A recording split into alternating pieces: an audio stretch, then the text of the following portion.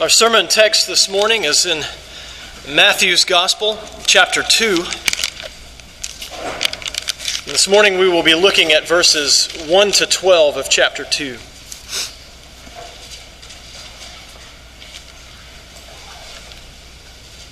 Again, Matthew chapter 2, verses 1 to 12. This is God's word. Listen to it. Now after Jesus was born in Bethlehem of Judea, in the days of Herod the king, behold, wise men from the east came to Jerusalem, saying, "Where is he who has been born King of the Jews? For we saw his star when it rose and have come to worship him." When Herod the king heard this, he was troubled, and all Jerusalem with him. And assembling all the chief priests and scribes of the people, he inquired of them where the Christ was to be born. They told him, "In Bethlehem of Judea, for so it is written by the prophet, 'And you, O Bethlehem, in the land of Judah, are by no means least among the rulers of Judah. For from you shall come a ruler, who will shepherd my people Israel.'" Then Herod summoned the wise men secretly and ascertained from them what time the star had appeared. And he sent them to Bethlehem, saying, "Go and search diligently for the child. And when you have found him, bring me word, that I too may come and worship him." After listening to the king, they went on their way. And behold, the star that they had seen when it rose went before them until it came to rest over the place where the child was. When they saw the star, they rejoiced exceedingly with great joy. And going into the house, they saw the child with Mary his mother, and they fell down and worshipped him. Then, opening their treasures, they offered him gifts, gold and frankincense and myrrh. And being warned in a dream not to return to Herod, they departed to their own country by another way. Let us pray. Gracious Heavenly Father, as we consider this portion of your word, we pray that you would teach us what it means that you have called people from outside of Israel into your glorious presence. Teach us, O Lord, through the lives and the actions of these wise men, these magi, what it means that you have called us. You've called us to faith and to repentance in Christ. We pray this in Jesus' name. Amen.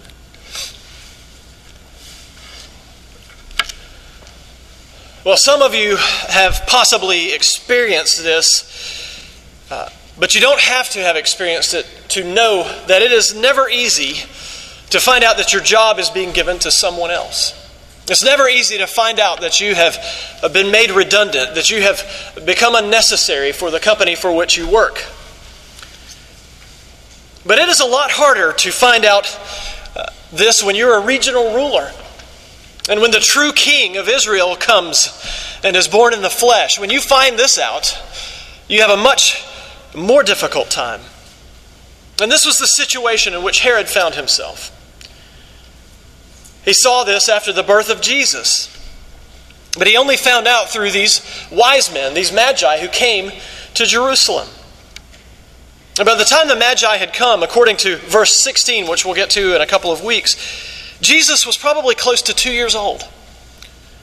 And apparently Herod had received no knowledge of his birth in this time, up until the point when the magi came. So when they came, when the magi showed up at his palace, and they wanted to know where the king of the Jews was, Herod knew he had a problem on his hands. Well, Herod is not so different from any king who realizes that there is another heir, an heir apparent to the throne, and who thinks that that throne is going to be taken over. You'll remember as you have read through the Old Testament that King Saul had a very similar reaction.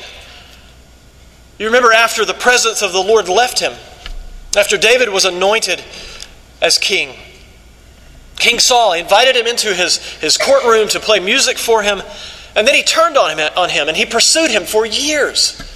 And he tried to kill him. Well, it is no surprise that Herod was troubled by the news that the Magi bring.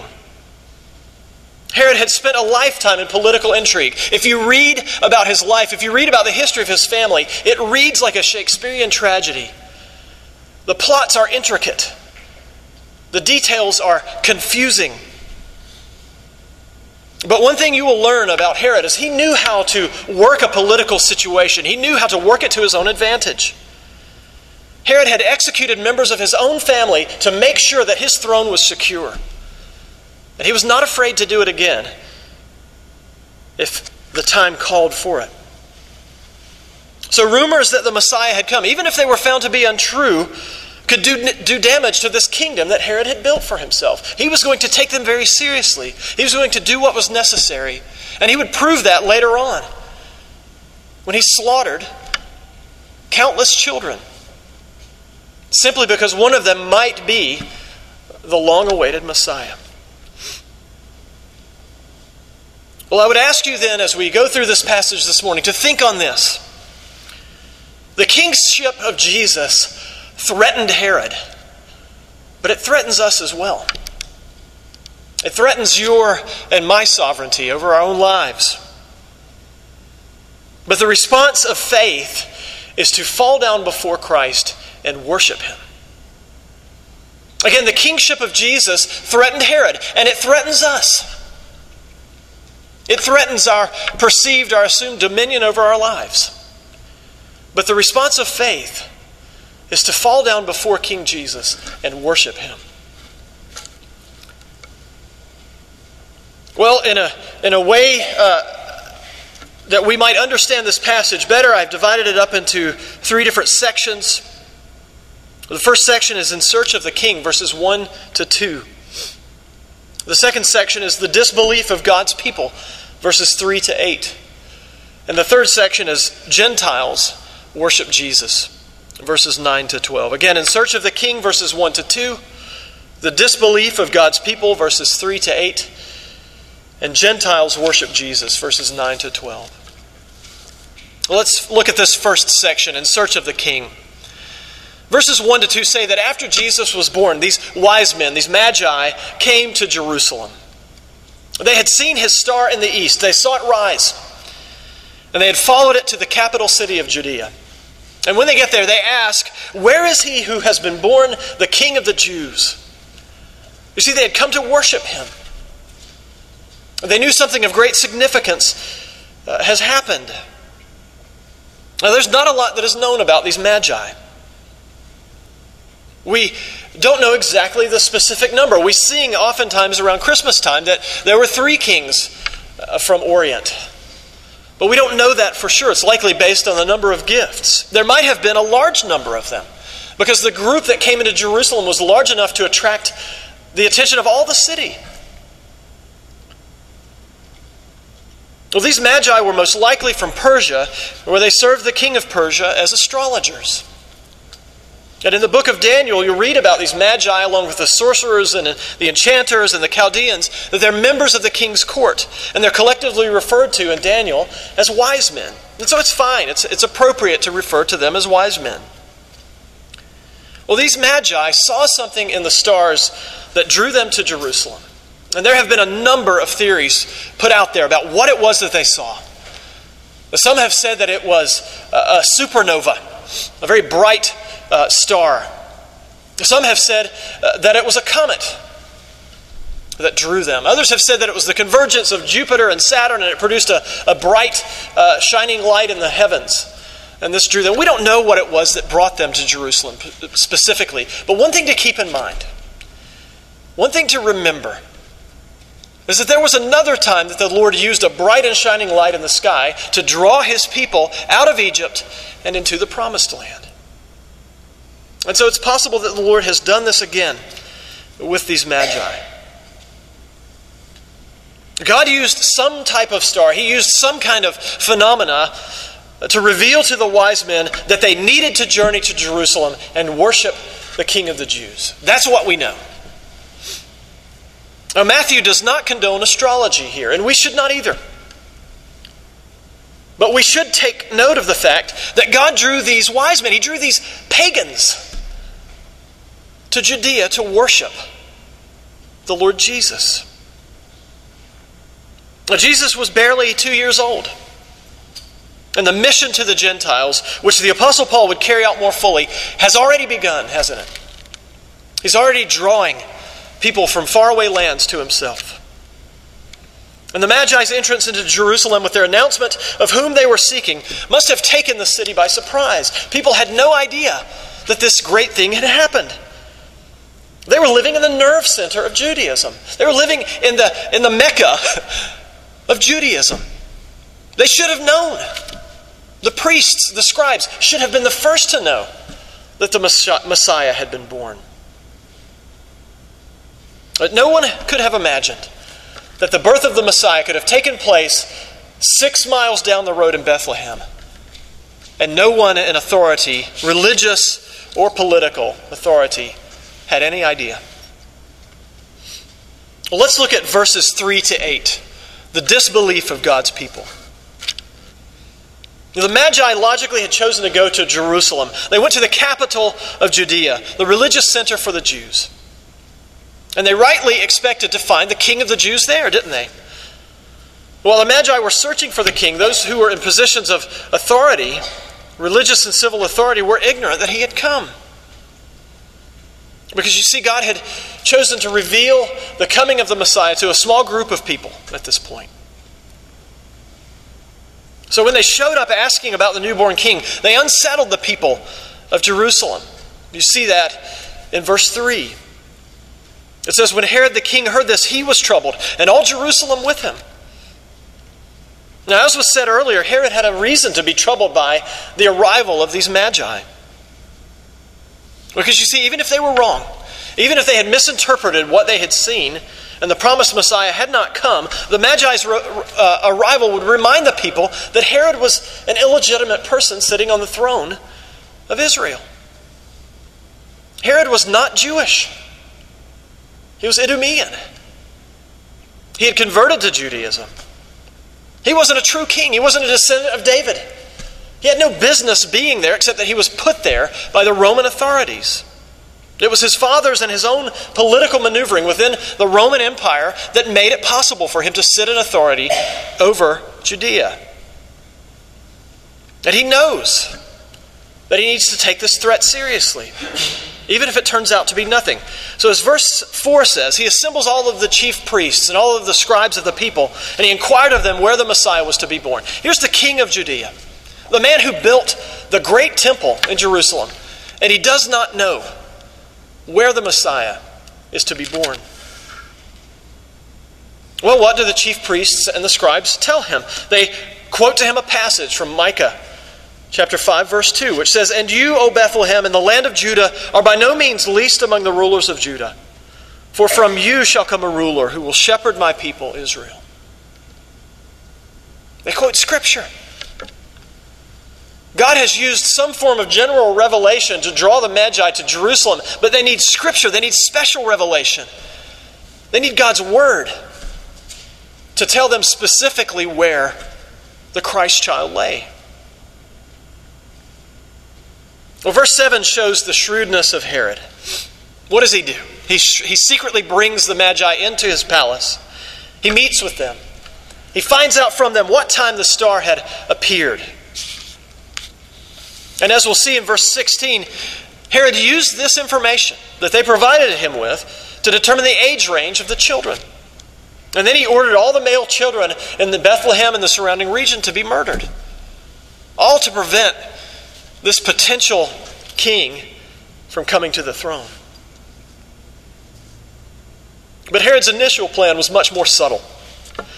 In verse 8, he sent the Magi to Bethlehem, and he said to them, "Go and search diligently for the child, and when you have found him, bring me word that I may go too and worship him." The easiest way, the most efficient way to deal with this threat is a surgical strike. Herod is going to send in his elite forces. He's going to take this baby out as soon as the Magi report back to him where they can find the child. He does not care if this child is the Messiah or not. Like King Saul, he wants this threat to his throne eliminated.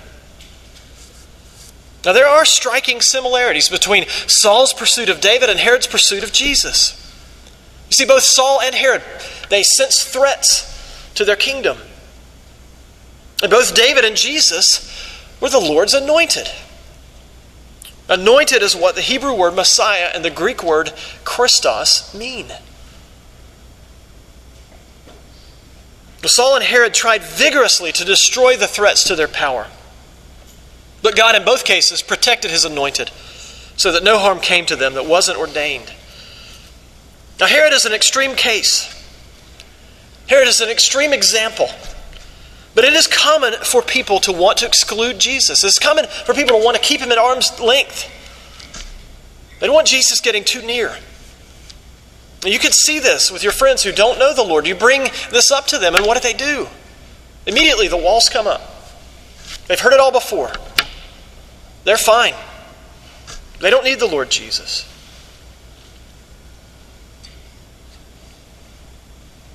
And this is because Jesus is a threat to everyone who is trying to build his own kingdom.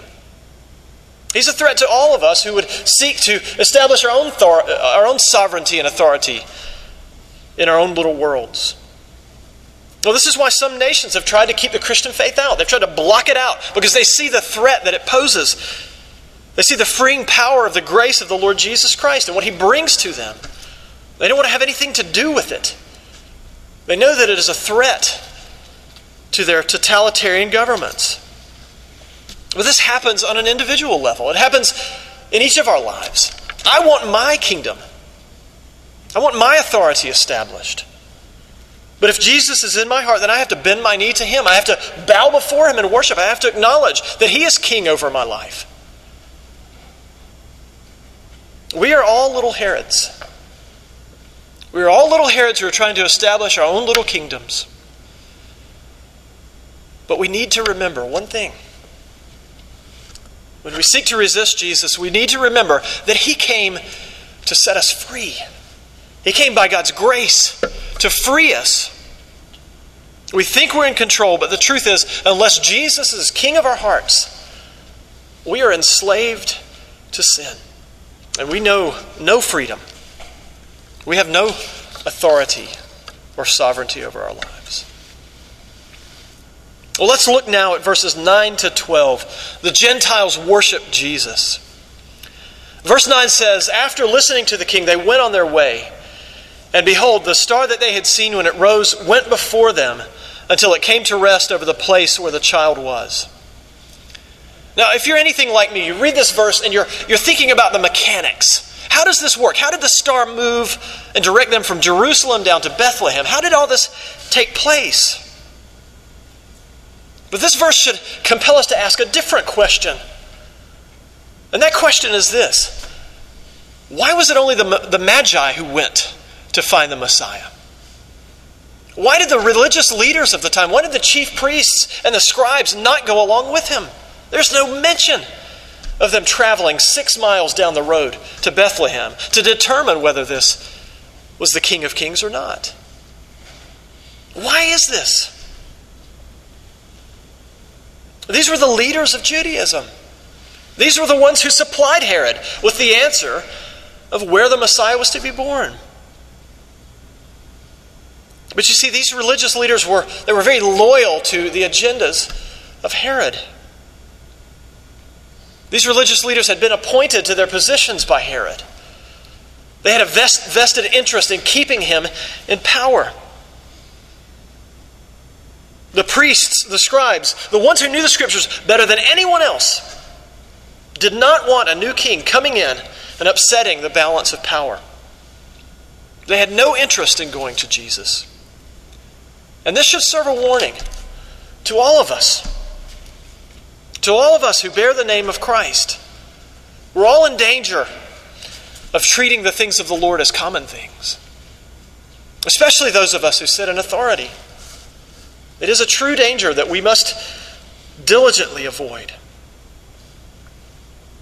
Well, in contrast to the religious leaders, in contrast to these priests, the Magi do go. And verse 10 says that when they saw the star resting over the place where the child was, they rejoiced exceedingly with great joy. The Magi, pagans, they understood what it meant at this first Christmas. and they were filled with joy. Their hearts were filled with joy. And by this time, you see, Mary and Joseph and Jesus, they'd moved from a manger to a house. Verse 11 says the Magi entered the house. And what did they do upon entering this house? They fell down and they worshiped the baby Jesus. This is the only appropriate response when people encounter King Jesus. And yet, as we make our way through Matthew, we will not read of this happening very often. By and large, Jesus is rejected. He's rejected by his people. Now, sometimes the Christian life feels like a drudgery, doesn't it? If you're like me over this past week leading up to celebrating the birth of Jesus on Christmas Day, it was very easy to get caught up in all of these mundane preparations for Christmas. To forget about the reason that we're celebrating. To forget that we're even supposed to celebrate. Sometimes we don't have joy. Sometimes we're overwhelmed by factors in our lives. And they rob us of our joy. And that is true. But if that is the case for you, if you are suffering right now from a lack of joy, if you don't find it easy to worship the Lord Jesus, to bow down before him, to fall on your face in front of him, pray that the Lord would give you a worshiping heart. Pray that he would restore the joy of your salvation to you. Pray that he would give it back to you. This is what you have been called to do as believers in Christ. Well, not only do the Magi worship King Jesus, they offer him gifts. Gold, incense, myrrh. These are gifts that are appropriate for a king. Gold is the king of metals. You see, the Magi did not care. They might have expected to find Jesus in a palace in Jerusalem, but they didn't care that he was in some home in this little town on the outskirts. It did not matter to them that he'd been born in a cattle stall, that he was living in obscurity, in poverty. These details did not prevent the Magi from worshiping Jesus. But even though Scripture prophesied that the Messiah would be born in Bethlehem, aside from these lowly shepherds and Jesus' own people, aside from the Magi, very few people paid attention to his birth. John chapter 1, verses 10 and 11 say, "He was in the world, and the world was made through him, yet the world did not know him. He came to his own, and his people did not receive him." The chief priests and the scribes, they were the first people in Israel, besides the shepherds and the people they told, to know about the birth of the Messiah. They should have gone with the Magi to Bethlehem. They should have returned to Jerusalem and proclaimed Jesus as the true King of Israel. And instead, they failed to investigate what the Magi had said. And as a result, they failed to lead their people.